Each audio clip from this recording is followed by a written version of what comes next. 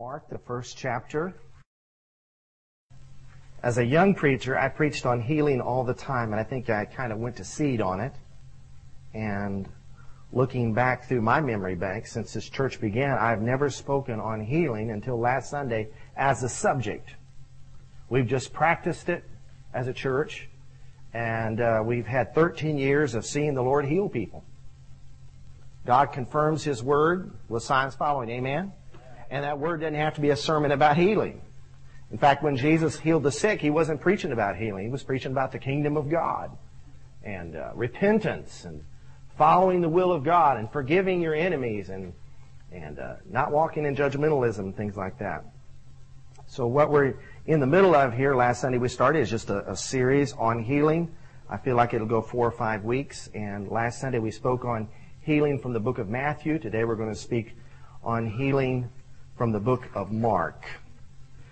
Look at Mark chapter 1, verse 14. It says, "Now after John was put in prison, Jesus came to Galilee, preaching the gospel or the good news of the kingdom of God, and saying, the time is fulfilled, and the kingdom of God is at hand. Repent and believe in the gospel. And as he walked by the Sea of Galilee, he saw Simon and Andrew, his brother, cast a net into the sea, for they were fishermen. And Jesus said to them, follow me, and I will make you fishers of men. I will make you become fishers of men. They immediately left their nets and followed him. When he got a little farther from there, he saw James, the son of Zebedee, and John, his brother, who also were in the boat mending their nets. And immediately he called them, and they left their father Zebedee in the boat with the hired servants and went after him." Aren't you glad your mama didn't name you Zebedee? Then they went into Capernaum, and immediately on the Sabbath he entered the synagogue and taught. And they were astonished at his teaching, for he taught them as one having authority, and not as the scribes. Now there was a man in their synagogue with an unclean spirit, and he cried out, saying, let us alone! What have we to do with you, Jesus of Nazareth? Did you come to destroy us? I know who you are, the Holy One of God. Whenever a demon can tell the truth, he'll do it just to get attention. Verse 25, Jesus rebuked him, saying, be quiet, and come out of him. And when the unclean spirit had convulsed him and cried out with a loud voice, he came out of him. Then they were all amazed, so that they questioned among themselves, saying, what is this? What new teaching is this? For with authority he commands even the unclean spirits, and they obey him. And immediately his fame spread throughout all the regions of Galilee. Now as soon as they had come out of the house of the synagogue, they entered into the house of Simon and Andrew with James and John. But Simon's wife's mother, that is Simon, who later became Peter, his mother-in-law, lay sick with a fever, and they told him about her at once. So he came and took her by the hand and lifted her up, and immediately the fever left her, and she served them. That reminds me of a story that John Wimber tells. When he started the Vineyard Church, he preached on healing every Sunday for 6 months, and nobody got healed. Church had grown really fast. They were losing members left and right. This is crazy. God doesn't heal anymore. What's he doing preaching this? And in the middle of the week, they got a call to go to the house and pray for a lady who had the flu. So they went and prayed for her. And immediately her fever broke, and she got up and fixed them something to eat. That's what happened here. At evening, when the sun set, verse 32, they brought to him all who were sick and those who were demon-possessed. And the whole city was gathered together at the door. And he healed many who were sick with various diseases and cast out many demons. And he did not allow the demons to speak because they knew him.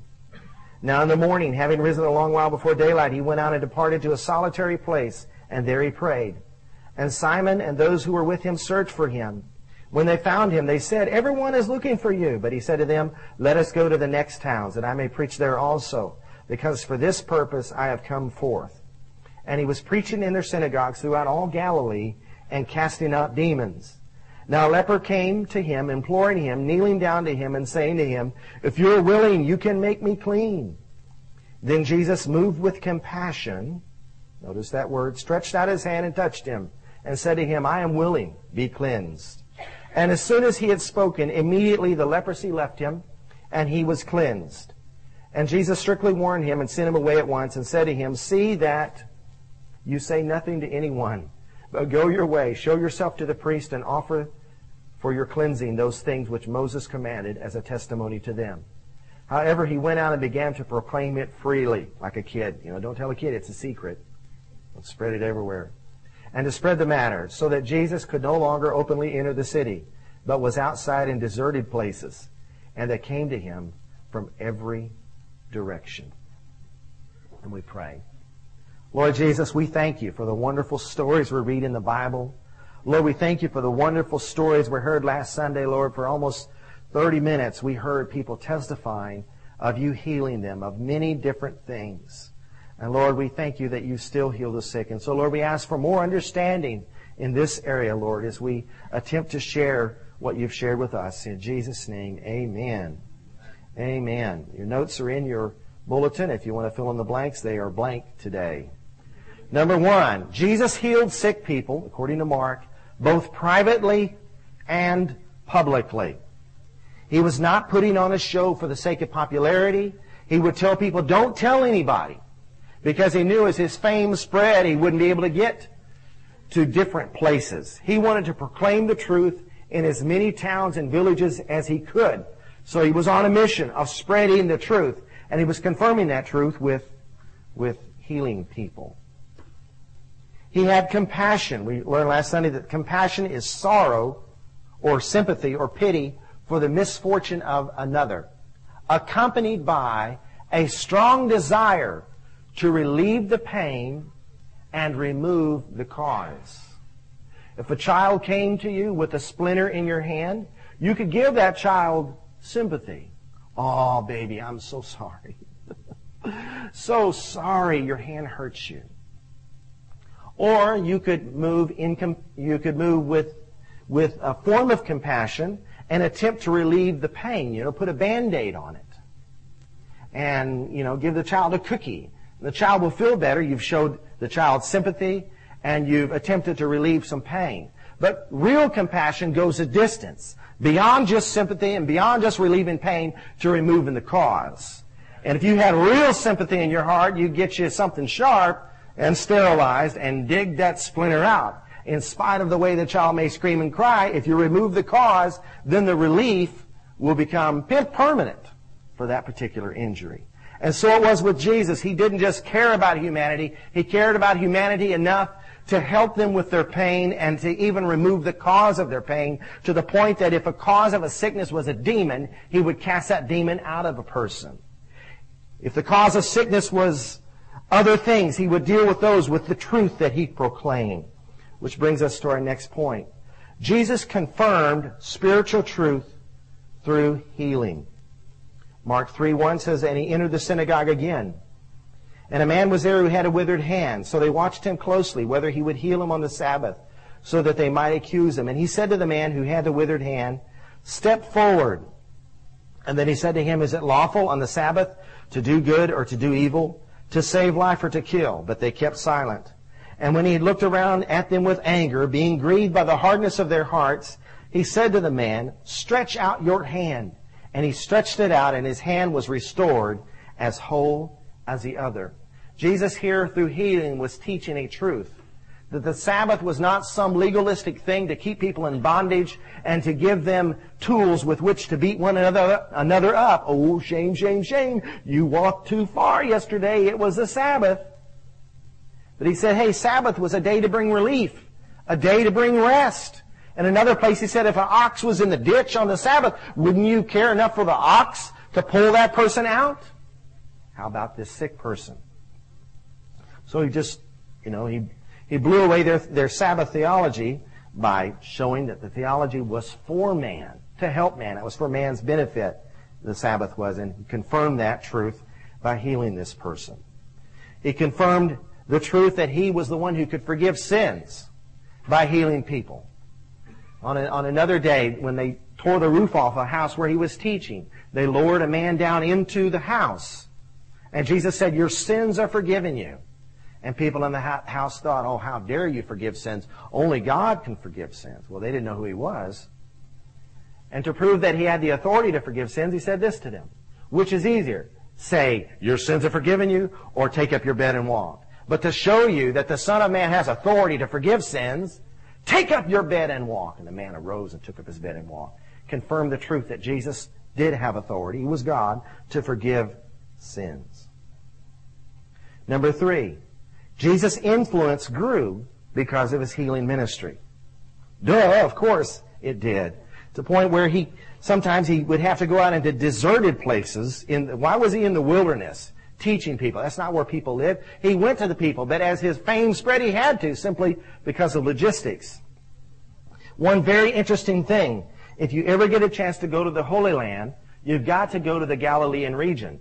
The Sea of Galilee is the lowest freshwater lake. The elevation of the Sea of Galilee has the lowest elevation of any other freshwater lake in the world. And of course, out of that lake flows the Jordan River, which flows down to the Dead Sea, which is the lowest place on the face of the earth, elevation-wise. Nothing lives there, but Galilee is full of life. And there's a unique thing, nature-wise, in the wilderness surrounding Galilee are these acoustical meadows, where I could stand here and without my microphone talk like this, and 100 yards away you could hear me. I saw it. It is mind-boggling. You can see it today. It wasn't a miracle so much as it's just a natural phenomenon. So as his fame spread out, I imagine when God made the world, he put his thumb right there and says, I'm going to preach there. And created a natural phenomena that no other place in the world can you go and speak in a normal voice. Before there was electricity, well, there was always electricity, but, before mankind learned how to harness it, before there was PA systems, Christ could come at a primitive time to that place. And as his fame spread, his influence grew, he went to those meadows and preached. And thousands could hear him preach and hear the truth. In our own lives, Christ's influence grows through healing in our own lives. Aaron Gomez shared last Sunday. He got saved a few years ago. The same day he got saved, he was healed of allergies, and to this day does not suffer with allergies. Can you lay hands on me, brother? The Lord confirmed his reality in Aaron's life. He went on to lead his family to the Lord. Can his family wave their hands? Yeah. So his influence grows through healing.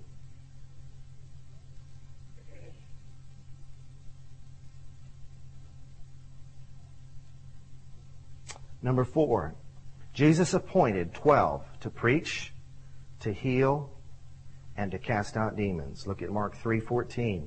Then he appointed 12 that they might be with him, and that he might send them out to preach and to have power to heal sicknesses and cast out demons. Mark 6:7, talking about the same 12. And he called the 12 to himself and began to send them out 2 by 2 and gave them power over unclean spirits. So they went out, verse 12, they went out and preached that people should repent. Verse 13, and they cast out many demons and anointed with oil many who were sick and healed them. This anointing with oil is something that goes back to Old Testament times. When priests were ordained, they anointed that person with oil. When men were made kings, they were anointed with oil. It was a sign of submission to God. It was a sign of God's fingerprint being on that person. The anointing being done by a representative of God. And it's just a practice that God instituted centuries ago. And in ministering to the sick, the disciples practiced it. In the book of James, we're told if anyone's sick, they're to call for the elders of the church, who will anoint them with oil and pray over them so that the Lord will heal them. I have an interesting story on anointing with oil. It comes from Tony Campolo's book, It's Friday, but Sunday's Coming. Who's ever heard of Tony Campolo? He tells this story of speaking during a religious emphasis week at a small Midwest college years ago. At the end of the second night, a woman, obviously not a member of the student body, an older woman, came down the aisle carrying her child in her arms. The child was crippled and in braces. Puzzled, Campolo said, "Ma'am, what do you want?" She answered, "God told me to come." Campolo writes, I didn't know how to handle that. It seems to me that if God had told her to come, the least he could have done was inform me that she was coming. Tony Campolo is a Baptist preacher. He's an Italian, of Italian descent, but he's a member of a Black Baptist denomination. And so this didn't exactly fit into the practices that he was accustomed to. He said, well, is there something you think I can do for you? She said, yes, you're supposed to heal my son. Well, it stretched him. Campolo said, dear lady, I don't have the gift of healing. The Bible says that there are a variety of gifts. Mine is teaching, not healing. But she didn't go back to her seat. By this time, there was giggling around the student body. Campolo realized he was quickly losing control of the situation. About that time, the college chaplain came up front. You could tell he was a chaplain, turtleneck, a chain with a big cross around his neck, and he smelled of pipe tobacco. He said, "You need some help, doctor?" Campolo said, "Sure." The chaplain turned to the audience. Those who do not believe that this child is going to be healed, please leave the auditorium. Not even Jesus could perform miracles when surrounded by unbelief. Now the precedent for that is the healing of Jairus' daughter. I think that was the story. Anyway, we'll get to that in Luke. Campolo said, I need some help. And so he had these people leave who had unbelief. Campolo thought to himself, nice move. But when he looked out at the audience, they were all leaving except for 5 kids who were already swaying back and forth with their hands raised. So he reckoned they must have been Pentecostals. The chaplain sent one of them to the kitchen for a bottle of oil. Confused, Campolo said, oil? What kind of oil? Cooking oil, I guess. Campolo said, are you kidding? The chaplain said, look, Doc, the Bible says that if anyone needs healing, the elders of the church should get together, anoint them with oil, and pray over them. And so unless you got any better ideas, that's what we need to do. They did. Campolo said he prayed one of those perfunctory prayers, not really believing anything could happen. But right in the middle of the prayer, he stopped mid-sentence. The Pentecostal kids stopped too. They all felt it. An awesome, strange, mysterious presence had invaded the room. Campolo says it was an epiphany of the presence of God, he writes. It's an awesome thing to stand in the presence of the Almighty. I didn't know how to react. Instinctively, I removed my hand and felt terribly ashamed. Now, Campolo's a real expressive guy, so I'm really not embellishing anything with my vocal intonations here. He talked just like that. There was no miracle that night, at least none that anyone could discern. But 3 years later, at a church in St. Louis, a woman came up to Campolo and said, do you remember me? He said, yes, I do. You were the woman whose boy we prayed over. How is he? She said, he's right here. Remember, he was crippled up in embraces? See for yourself. And standing behind the woman was a little boy, 3 years older, straight as an arrow, no braces, and no crutches. Campolo, dumbfounded, blurted out, but how did this happen? She said, we prayed over him. Don't you remember? A few days later, back at the college where he teaches in Pennsylvania, Campolo, while having lunch with 2 colleagues, one was a professor of religion from the University of Pennsylvania, when Campolo told him what had happened, the religion professor said, well, Tony, I have to be honest with you. My theology doesn't allow for that kind of thing. Campolo looked at him and said, your theology doesn't allow for that kind of thing?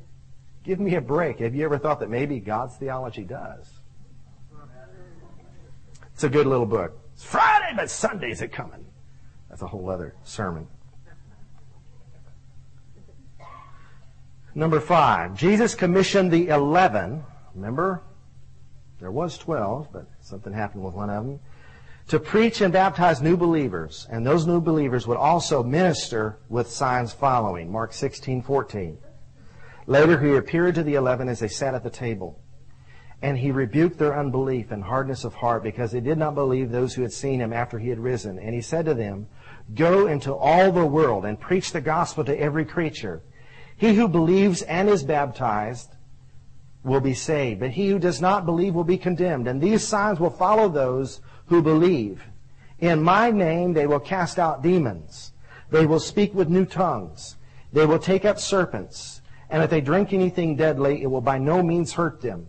They will lay hands on the sick, and they will recover. Tell your neighbor, that's us. So then after the Lord had spoken to them, he was received up into heaven and sat at the right hand of God, and they went out and preached everywhere, the Lord working with them and confirming the word through the accompanying signs. They will lay hands on the sick, and they will recover. He did not say they will lay hands on the sick and they will recover instantaneously, but he says they will recover. I love the song by Noel Richards that tells us to keep on praying. There's a healing touch each time we pray. Keep on praying. We must be persistent in this biblical practice. Amen? We will lay hands on the sick and they will recover. Not always instantaneously. I have a story similar to Tony Campolo's, not quite as radical. Was called to go to a hospital. I was assistant pastor of a church in Houston. And when you pastor in Houston, my God, your flock is just everywhere. I mean, just miles and miles away. And I went to see a lady named May Doggett. She had worshiped with us for a while, and she wound up in the hospital. And what had happened was her previous medical history involved some surgery, and she wound up back in the hospital but because of adhesions. I think the best way I understand adhesion, forgive my medical ineptitude, it's like scar tissue on the inside that continues to grow and gets thick, and it was shutting off her intestines. And they had went in and done surgery, and infection hit her body and ripped open all the stitches. I mean, this woman was in bad shape. And so I went in the hospital and prayed my little perfunctory prayer and got out of there. Man, that woman was goner. A few weeks later, I went back to see her. And to my surprise, she was no longer in intensive care. She was in recovery in her own room. And she told me this story, that the night after I prayed for her, the Lord Jesus appeared to her and said, "You're going to die unless you get out of intensive care. Get your own room, and I will heal you." So, of course, she got the nurse's attention, and they refused to let her have her own room. "Look, man, you are in serious condition. Your bowels are open to the elements. We can't sew you back up because of the infection. It's really bad." She says, "I must have my own room. Jesus told me to." And she made such a ruckus. They had her sign release forms, and they gave her her own room and left her in there. Fed her, did the normal nursery chores, and put dressings on her wounds. And in the weeks following that, the Lord slowly healed everything. And He got all the glory. And the day came when she was worshiping with us in church. She was fine. I don't know if my theology has room for that. Well, hers does.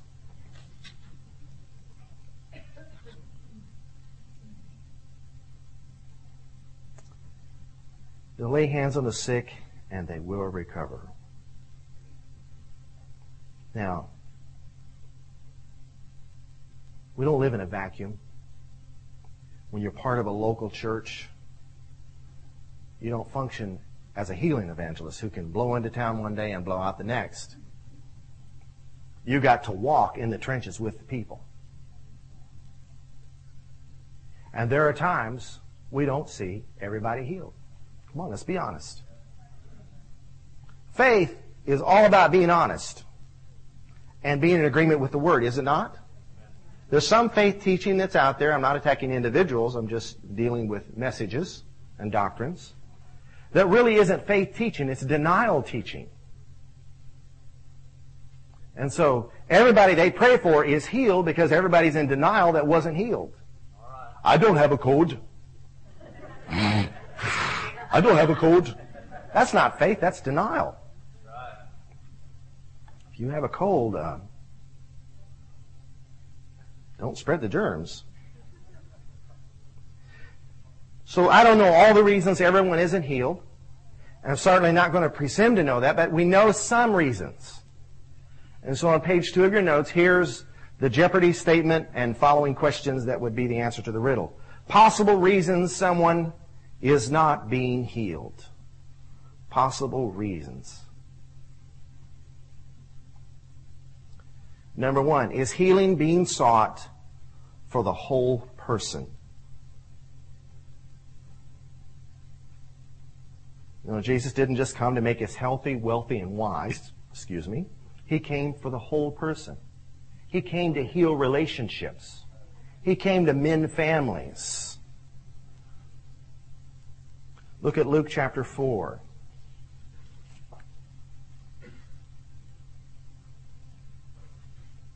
This is his purpose statement, quoting Isaiah chapter 61.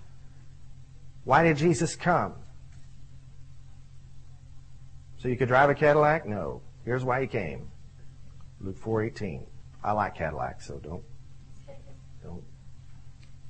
don't not enjoy yours. By all means, enjoy it. The Spirit of the Lord is upon me because He has anointed me to preach the gospel to the poor. And He has sent me to heal the brokenhearted, to proclaim liberty to the captives, and recovery of sight to the blind, to set at liberty those who are oppressed, to proclaim the acceptable year of the Lord. And Isaiah 61 goes on to say, to give people beauty for their ashes, the garment of praise for the spirit of heaviness, the oil of joy for mourning. He came to bless humanity. So His purpose isn't to heal headaches. His purpose is to make people whole.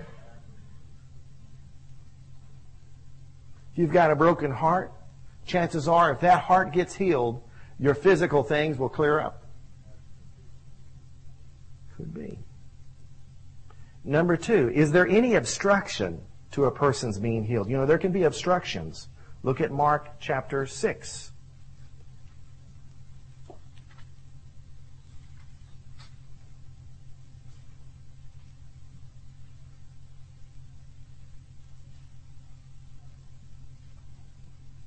Verse 1 says he came to the place where he grew up. Verse 2, his own land. Mark 6:2, when the Sabbath had come, he began to teach in the synagogue, and many hearing were astonished, saying, where did this man get these things? And what wisdom is this which is given to him, that such mighty works are performed by his hands? Is this not the carpenter, the son of Mary, the brother of James, Joseph, Judas, and Simon? And are not his sisters here with us? And they were offended at him.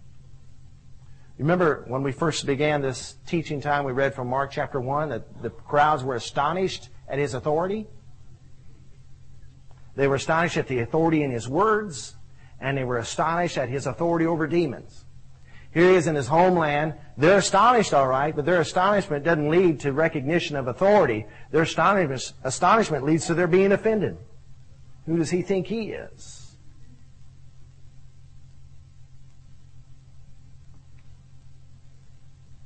Verse 4, but Jesus said to them, a prophet is not without honor except in his own country, among his own relatives, and in his own house. Now he could do no mighty work there, except that he laid his hands on a few sick people and healed them. And he marveled because of their unbelief, and he went about the villages in a circuit teaching. Verse 5 again, now he could do no mighty works there, except that he laid his hands on a few sick people and healed them. So for healing to take place in that scenario, there were some obstacles. Their own unbelief. No doubt they were hard on each other. No doubt if one of them prospered and built a nice house, the others of them would have been jealous. I mean, these were people that weren't happy for the blessing that would happen in other people's lives. And so they got ripped off as a result. Pat Robertson did a book. I don't send him any of my money, but he wrote a book called 200 Questions and Answers. And here's what he had to say on the question, why isn't everyone healed? He said, we have no recorded instance of Jesus turning anyone away who came to him for healing. But we have to consider how Jesus did the healing. First of all, he had the gift of discerning of spirits. He knew whether a sickness was caused by a demon, a disease, unconfessed sin, or whether it could be a psychosomatic disorder. If it was a disease, he could speak to the disease. If it was a demon, he could cast out the demon. If it was sin, he could forgive the sin. He always knew exactly what was called for. If it was peace and rest, he promised it. Jesus had complete access to the Father. He had no sin, no bad past, no fear of the future to cloud his vision. When he spoke, it was with pure power. He had an absolute understanding of power, and therefore there was no sickness or disease that could stand in his way. Of course, he was God. Today, our access to power is clouded by sin, unbelief, earthly cares, all of which prevent us. Consequently, our prayers may not be as effective for healing as they should be. I should add that there are some people who enjoy being sick. This is true. They use sickness as an excuse not to face up to life. Now notice I'm saying some people. Please don't ever feel like if you're sick and you're not being, you haven't experienced healing yet, that people are saying you enjoy it. No. But there are some people out there that do, some other place. They're not healed for the simple reason that they do not want to be. There are some people who harbor unconfessed sin. Some people that hold on to willful sin. Jesus healed one person, and the disciples asked him before the person was healed, who sinned in this situation? What sin brought this about? This guy's sin or his parents? Jesus said neither. But that God gets the glory, he's going to be healed. So he's sick so that he can be healed so that God can give the glory. But in another place, he healed a guy and said, go and sin no more, lest a worse thing come on you. So sin can cause sickness. It certainly spreads disease. They may seem holy and righteous on the surface, but deep down inside, people could be filled with resentment, unforgiveness, bitterness, judgmentalism. There are others who are sick because of demonic activity. Prayer for healing will not work for them because a demon has to be addressed and cast out. In certain cases, a healing does not take place unless the individual's spirit and mind are in condition where he can be receptive to what God has to offer. The person being healed needs to come to an appreciation of all of the truth of God. In searching for answers, we must ask, what is it in this situation that is blocking or preventing the healing? Once we've discovered the problem, the healing may take place.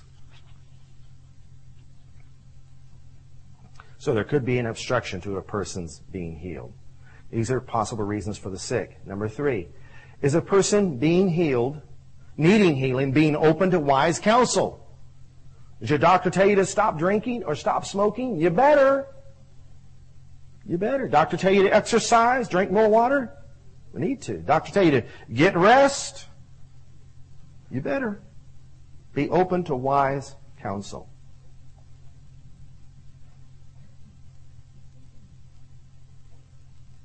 Sometimes the Lord tells people what to do, and they have to do that to receive. Remember Hezekiah?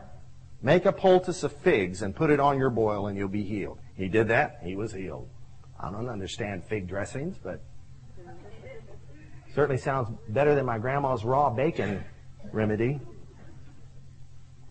Possible reasons someone is not healed for us as people attempting to minister healing. Are we contending for the faith? Are we pursuing the unity of the faith? This isn't about building our healing ministry. This is about furthering the kingdom of God. Could it be, I don't know, that God would release more healing to His people if they wouldn't build empires on it and use it as gimmicks to make money? Hello? Are we continuing for the faith? Are our hearts soft and eager to learn more from the Lord? Are we teachable? Are we resisting pride when God does use us? Do we realize we all need healing in our lives from all of life's wounds? Number 5, are we obedient to Jesus' other commands? We just can't pick the commands of Christ like we're in a cafeteria.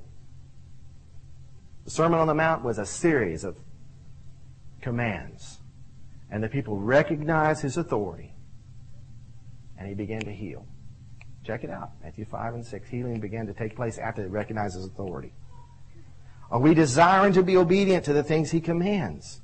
Not just the things we like, but all of them. Number 6, are we persistent in our prayers for the sick? This isn't about us looking good.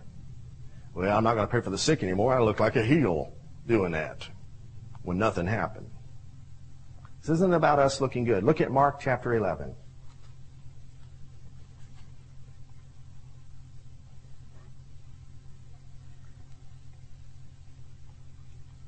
Christ had spoken to an unfruitful fig tree, and by the next day, it was dead. And Peter noticed it and made comment. Verse 22, Jesus answered and said to them, have faith in God. For as surely I say to you, whoever says to this mountain, be removed and be cast into the sea, and does not doubt in his heart, but believes that those things he says will be done, he will have whatever he says. Notice he does not say, I say to you, whoever says one time to this mountain, be removed and be cast into the sea, and does not doubt in his heart, but believes that those things that he says one time? No. What he says, what are you saying? Are you speaking to the mountains in your life? Are you being persistent at it? Here we have the promise, we will have whatever we says. Does not say he will have whatever he said. He will have whatever he says. Perpetual, continual persistence. Jesus told the parable of a persistent widow who went to an unjust judge who did not fear God or man and said, please avenge me of my adversary. His hardness of heart caused him to ignore her. But she wouldn't give up. And because of her persistence, the judge that did not fear God or man, who was hard-hearted, eventually dealt with her legal need. And Jesus said, if an unjust judge will do this, how much more will your Father answer the cries of those who cry out to Him day and night? Now, we know God's not an unjust judge, and He does certainly regard man. He regards us. But why would Jesus tell that story if there was not a place for persistence in our life when asking Him for the things that we need? It's there. So I see persistence in this promise, verse 23 of Mark 11. Verse 24, therefore, whatever things you ask when you pray, believe that you receive them, and you will have them. I have a question for you. Does God intend for us just to pray once in our life? No. Prayer is to be a daily thing. Pray without ceasing. So whatever things you ask when you pray. So when are you supposed to ask? Whenever you pray. Don't let somebody talk you out of asking. Say, you already asked. That's unbelief to ask again. That is not true. That'll get you into denial. I don't have a code. Ask. Be persistent. Verse 25, and whenever you stand praying, if you have anything against anyone, forgive him, that your Father in heaven may also forgive you your trespasses. But if you do not forgive, neither will your Father in heaven forgive your trespasses. Deal with the obstacles in your life that would prevent the mountain from moving. And unforgiveness is certainly one. So are we being persistent? Have we just given up? All right, possible reasons for not being healed. Reasons for me when I'm sick. I have to ask myself these questions. Am I practicing a healthy lifestyle? I'm attacked with allergies from time to time. And I learn the more I exercise by walking and the more water I drink, the healthier I am. So my lifestyle is affected by that. If the stuff you're consuming has a warning label on it, hello, don't go blame God when something goes wrong. God, why?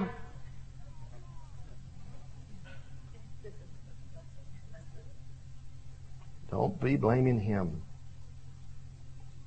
Number 8, do I pursue healing in my relationships?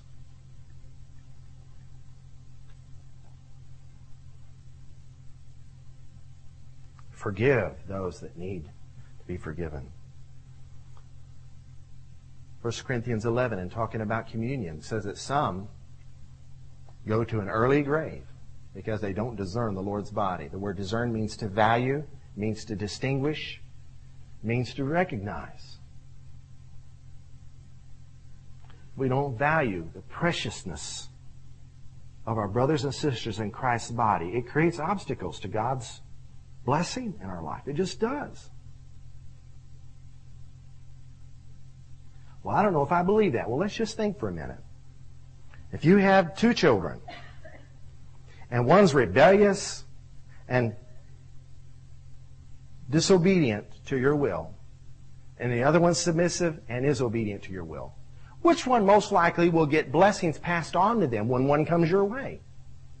You obviously will bless that child because you love that child. But you're not going to finance chaos, are you? I don't think you would. So, in God's riches in heaven, they'll never deplete. He'll meet all of our needs according to His riches and glory. But He's not going to empower things that are contrary to His will. Jesus said it like this: demons don't cast out demons because a house divided against itself cannot stand. And He said that His kingdom was a house built on a rock. And God's house is not divided against itself. His house is a stable house. So He will not empower us when we are wrong. So am I pursuing healing in all my relationships? Yes, only when they're worthy of being forgiven. Or after they've had a probationary period of showing perfection. If they come to you 70 times 7 in a day, forgive them. If you see a speck in your brother's eye, get the log out of yours and then go help him with the speck in theirs. I mean, a lot of things Christ taught dealt with relationships, getting those things right. He came for the whole man. And He deals with us as individuals. But look out, America, with your hyper-individualism. He also deals with us as a people. He's my God. He's our God. The cross is vertical and horizontal. Tony Campolo now prays for the sick. And when he first got into it, it wasn't just that experience. It was some other experiences he had. And one was while he was standing before an auditorium of people. Thousands of people turn out to hear this guy, to hear his thoughts about life. He said it was nothing planned, but at the end of the service, he was inspired to say to the crowd, I know that some of you believe in miracles and some of you don't. And to be quite honest with you, I'm not so sure about all that. Another place he said, I'm suspicious of a healing evangelist who's bald. Surely he would start with himself. Now, I could get away with this. And if you ever see Tony Campolo, this guy is bald. And he's a bit of a comedian. He said, I've been thinking and praying a lot about miracles lately. He's telling this crowd this. So I tell you what we're going to pray. I want you to come down front, and we'll pray for you. That's right. If you need a miracle, come right on down on front. I'm going to pray for each of you to receive a miracle from God. I'm not making any promises. In fact, I don't know if anything at all will happen. Who knows? You come down and we'll pray. He shrugged his shoulders and waited. By the droves they came forward. He said he was not only astounded by the number, but by the fact that nearly every request involved a significant human relationship problem, even those that were medical issues.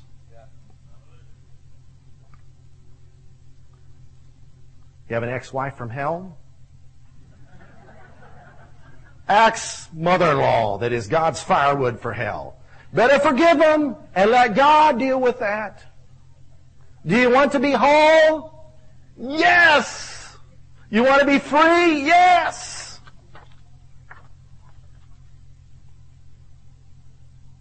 Healing for everything. Number 9. Possible reason I'm not being healed could be I embrace a wrong theology about healing. Now just hold on to your horses here. I see this wrong theology as possibly heading two different directions, two opposite extremes. One theology being God no longer heals. Any healing you see, that's the work of the devil, distracting people from Jesus. In fact, God uses sickness to teach His children. It's like a child saying, "Hey, Billy Bob, you want me to bless you? Come here and I'll give you a black eye." I mean, God teaches us at all times. And sometimes when we're sick is when we're the most teachable. But God isn't making us sick so we'll be teachable. I'm more teachable than ever, and that many times can be true. But if God is the one making me sick, then going to the doctor is an act of rebellion. Do I embrace the wrong theology? Another extreme, God heals the sick. To go to the doctor shows a lack of faith. So your child gets a fever of 108, you better not take that child to the hospital, otherwise God won't heal that child, because that's a lack of faith. That's a bunch of bunk. You're going to have a dead kid on your hands, blaming God for it. Luke was a physician, wrote the Gospel of Luke and the book of Acts, and Jesus Christ never told him what he was doing was no good. Never accused him of being a distraction to the real Jesus. No, Luke learned things about healing from Jesus. Wrong theology about healing could be that denial thing we talked about. Supposedly it has the appearance of faith. I'm not moved by what I see. That's true. I'll have what I say. Keep on saying it. Keep on proclaiming the truth of God's Word. I don't have a cold. You've gone too far.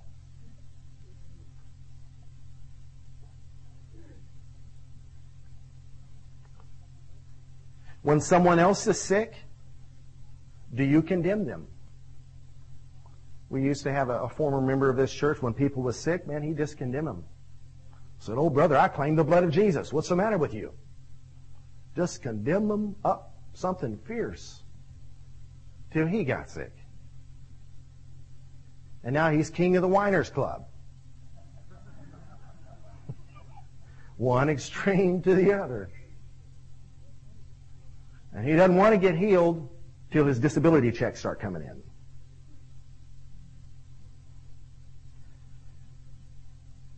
Never, ever condemn the sick. These reasons are just to provide understanding. It's not a recipe in which to judge people from. Shame, shame, shame. Looking for people to blame. We don't know all the answers.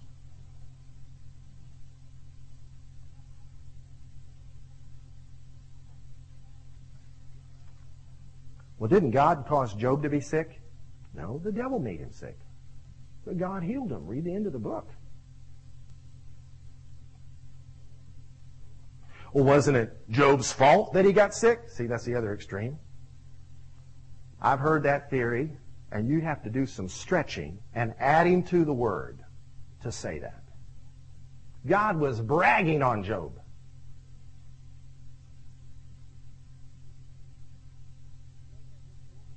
If Job had disorder in his life and he's the reason the devil attacked him, then God's a nitwit for bragging on him. So you create a whole another weird deal. Job had some bad stuff happen to him. God allowed it, but God restored him. Amen.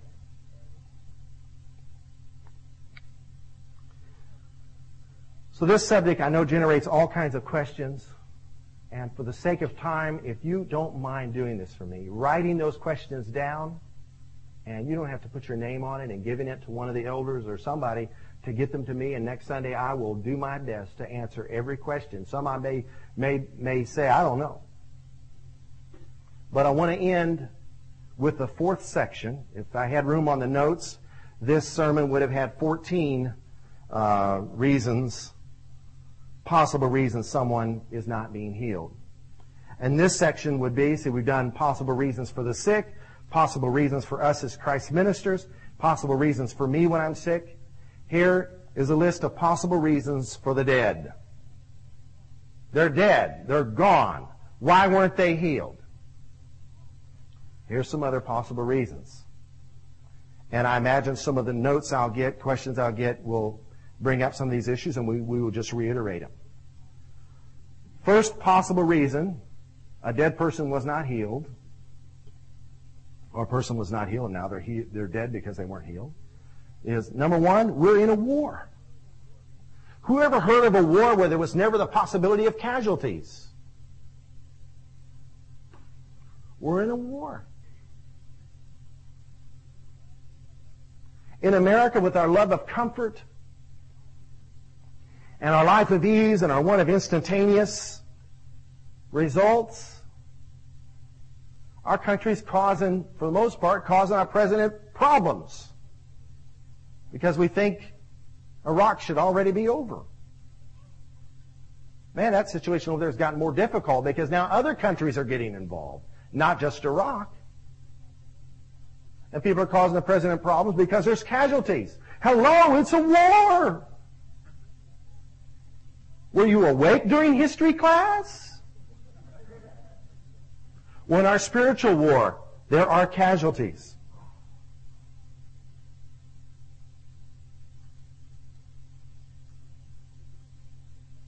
And looking for someone to blame when somebody's dead, that doesn't help anybody.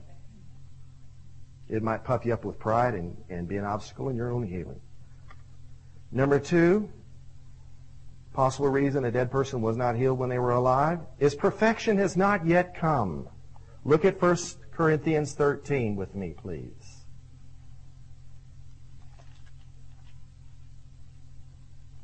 Boy, I don't hear this on TV very much.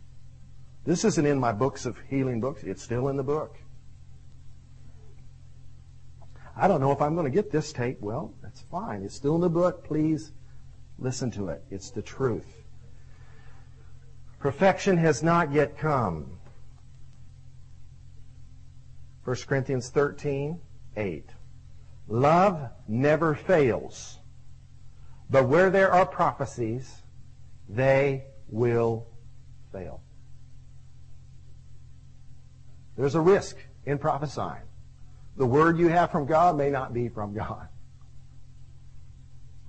The thing you predicted that you knew God, you thought you knew God said didn't come to pass. So there's a possibility of failure with prophecy. They will fail. Where there are tongues, they will cease.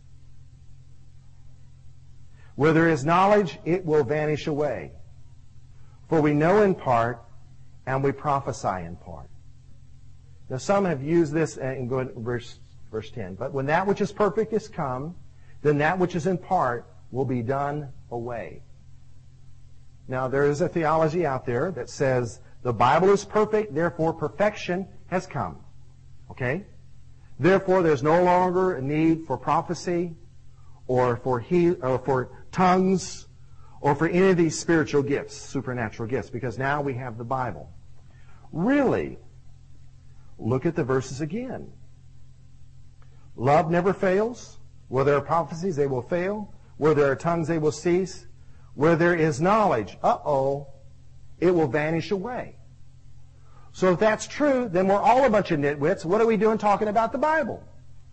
Because the Bible has come, therefore knowledge is gone.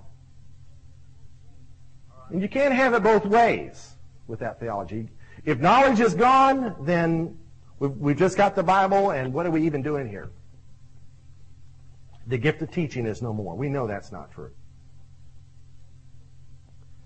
What it's saying is we don't know everything.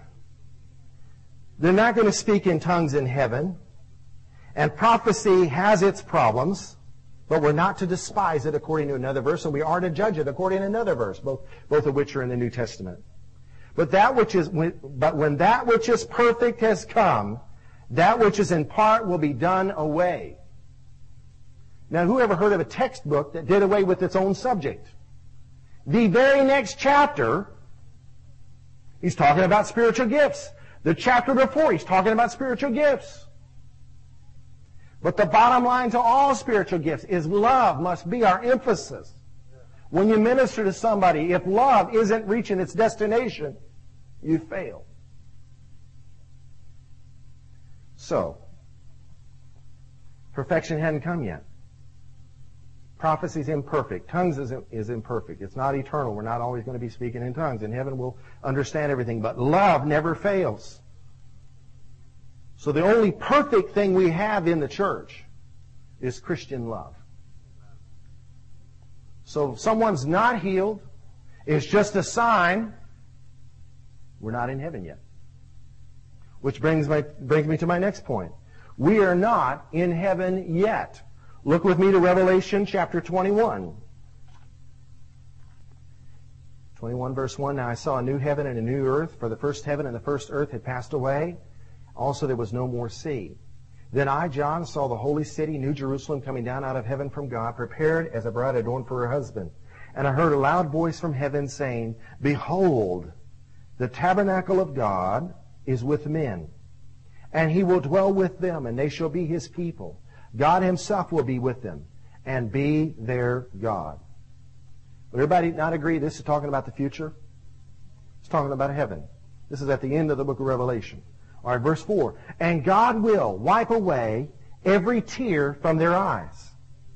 There shall be no more death, nor sorrow, nor crying.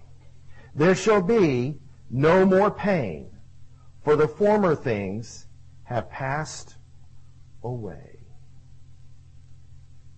I look at chapter 22. And he showed me, verse 1, a pure river of water of life, clear as crystal, proceeding from the throne of God and of the Lamb. In the middle of its street, and on either side of the river, was the tree of life, which bore 12 fruits, each tree yielding its fruit every month. The leaves of the trees were for the healing of the nations.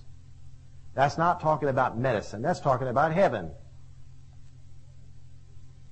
So in heaven, there's no more sickness. In heaven, there's no more sorrow. In heaven, there's no more pain. In heaven, there's no more tears. In heaven, there's no more disease. In heaven, there's no more crippling injuries.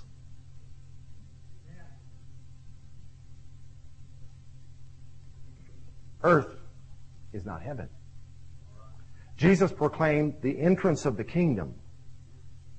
The kingdom of God is near you. The kingdom is here. Yet the kingdom is coming. But we're not in heaven yet. So earth has its difficulties. The environments we live in, what we're doing to the ozone layer, I'm sure will have impact on people's health. The Bible acknowledges that death is still a reality. 1 Corinthians 15, 25 and 26 says that Christ must rule until all enemies have been put under his feet. And the last enemy that will be put under his feet is death. So until then, death is reigning. But the good news is because he tasted death for us and became the first fruits of those who have fallen asleep, we no longer have to live in fear of death. Death is no longer a thing for us to fear. At funerals, we grieve for us, but not for the brother or sister that's gone on before. We rejoice for them, right? They've escaped the bands of time. They're in the presence of Jesus. They've received, as the song says, the ultimate healing. They're home free. Sounds like you Christians have it both ways. Yes, we do. Make us sick, God will heal us. Kill us. To live is Christ. To die is gain. It's even better. So we're in a war, and war means the possibility of casualties. Perfection has not yet come. Death is still a reality. We're not in heaven yet.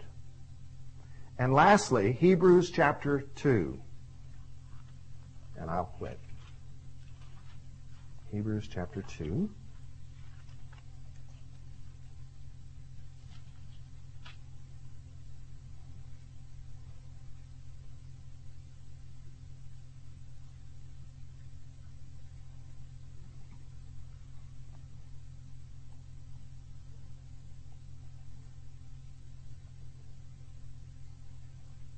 Verse 5, talking about God, he has not put the world to come, about the new world, heaven, of which we speak, in subjection to angels. But one testified in a certain place, saying, And he quotes the Old Testament, "What is man that you are mindful of him? Or the son of man that you take care of him? You have made him a little lower than the angels. You have crowned him with glory and honor and set him over the works of your hands. You have put all things in subjection under his feet. For in that he put all in subjection under him, he left nothing that is not put under him. But now we do not see all things put under him." That verse is talking about man. Us. But what do we see? I mean, ultimately, death is going to be under our feet, but we don't see it under our feet yet. We don't see sickness under our feet. That's why we need healing. The doctrine of divine health is an error. It said if you walk in perfect obedience, you'll just never get sick and you'll never die. There's a couple in Granbury, they're in their 90s, they believe that teaching. But eventually they're going to die. They look pretty close to it. It's an error. The scriptural basis they use for that is the children of Israel, when they left Egypt, there was not a feeble person among them. But guess what? They died in the wilderness.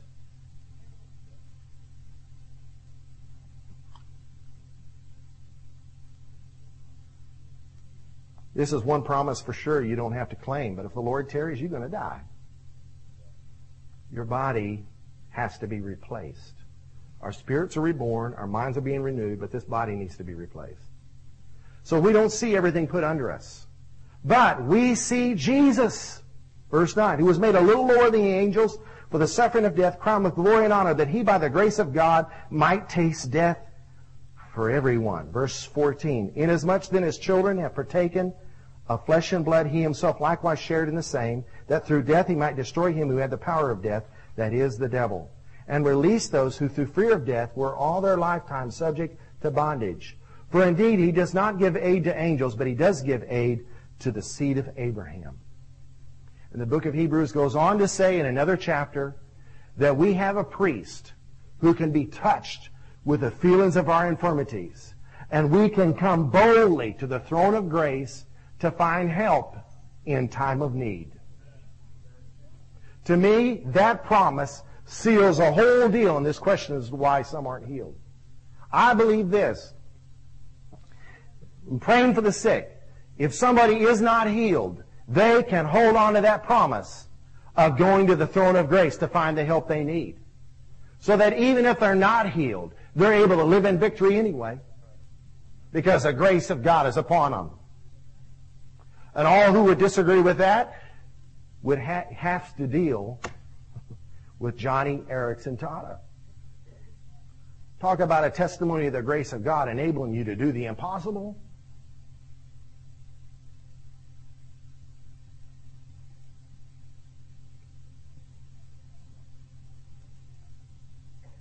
God is awesome.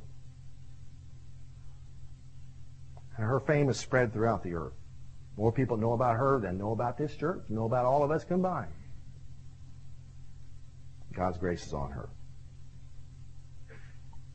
Don't let any big-bellied preacher tell you that he has a right to condemn her. No, no, no, no, no, no, no. So what is healing? It's a blessing. It's a tool of evangelism. And with the questions it generates when all people are not healed, we don't have all the answers, but we have some of them. And I end with this personal story. My wife's father died in 1989. And Yvette went to the funeral and came home 2 weeks later with her mother. Unknown to us, her mother had become stricken with Alzheimer's. The father was a extrovert type person, and so when we talked on the phone, he dominated every conversation. It's just the way it was. It always was that way. And so she was able to make small talk. And when a person first gets Alzheimer's, they're able to make small talk, and you know, just unless you get into something deep, you don't know anything's wrong because they hide it. So, oh great, Mom's home with us for a few days. Awesome. Good to see you. It's been years since we'd seen her. And Yvette says, no, it is good, but there's something wrong. And the longer she stayed with us, a few days turned into a week, a few weeks turned into a month, a few months turned into a year. Well, after about 6 months, I'd had about all I could take of having somebody in our home saying the same thing over and over. It was wearing on us, and I became a very mean husband. And we had taken her to Reinhard Bonnke meeting. We had watched Christian TV with her. In fact, we didn't have a TV in our home till she came along because life was so boring having to sit at home. We anointed her with oil. We repented of all of our sins and served communion, washed her feet, prayed the prayer of faith, rebuked demons, everything we knew to do and our friends knew to do. She only got worse. And one day I had it out with God. I was in Lawton, Oklahoma. Went there to attend some meetings just to get away. And I was able to approach God with my concern. I said, God, this is an inconvenience. We're young. We're in our early 30s. I was just like 32 dealing with this. This isn't right, and I know you're the healer. I've seen you heal people my whole life. What's the deal? I'm angry at you. I just told him just how I felt. And when I finally emptied out all of my disappointment, he spoke to me with a question. 2 questions. First question was, do you want me to use you? Oh, yes, I want you to use me. I'm thinking tents and 18-wheelers and TV cameras. Yes, use me, Lord.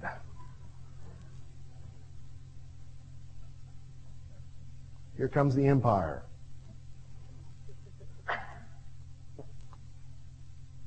What is it? I'm ready for my assignment. The assignment came in the form of another question. Can I trust you to show this sick lady my unconditional love? I broke. Wept for a long time. Came home a changed man. Life became much easier for that. And God gave us grace to live for the next 2 years, not knowing it was just going to be 2 years. It looked like it was going to be the rest of our life with grace. And then she went to live with another daughter who was married to a doctor, and they cared for her till she passed on. The bottom line to it all, saints, is love. If you pray for someone who's sick, let them know you love them and God loves them. They don't get healed, don't rebuke them. Blame them. And don't beat yourself up. It's all about grace.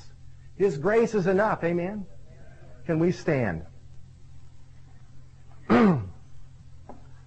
Just want to end with a commission and encourage those who are hungry to stay and eat with us. It's only $6. I just want to commission you with this ministry of healing thing that Jesus said those who believe the gospel would baptize, would be saved, and those believers would have signs following them, part of which would be laying hands on the sick and they will recover. We just raise our hands to heaven. Lord God, here we are. We want to receive a fresh commissioning from you, Lord, to pray for the sick. Lord, those of us who've been held up by questions, I pray, Lord, that you would bring some answers, Lord, that would resolve all questions in this situation. Lord, make us effective as your ministers of communicating your love to a lost and dying world. Lord, we thank you for the promise. But Lord, we recognize we're in a war and we have a job to do. So Lord, we ask you to use us.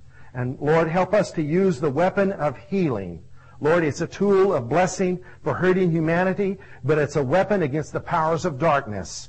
Lord Jesus, help us to bring light everywhere we go. Use these hands, Lord. In Jesus' name. Just say with me, Father, here's my hands. Here's my heart. Here's my voice. Use me, Lord, to show your love and bring healing to make humanity whole. In Jesus' name. Lay your hands on your chest. Lord Jesus, make us whole. Make us whole. Give us your assignments. May we be faithful to show your unconditional love to our families, to one another, to our enemies, and to our neighbors. In Jesus' name. May the Lord bless you and keep you and cause His face to shine upon you. May the Lord lift up His countenance upon you and give you peace. In the name of the Lord Jesus Christ. Amen.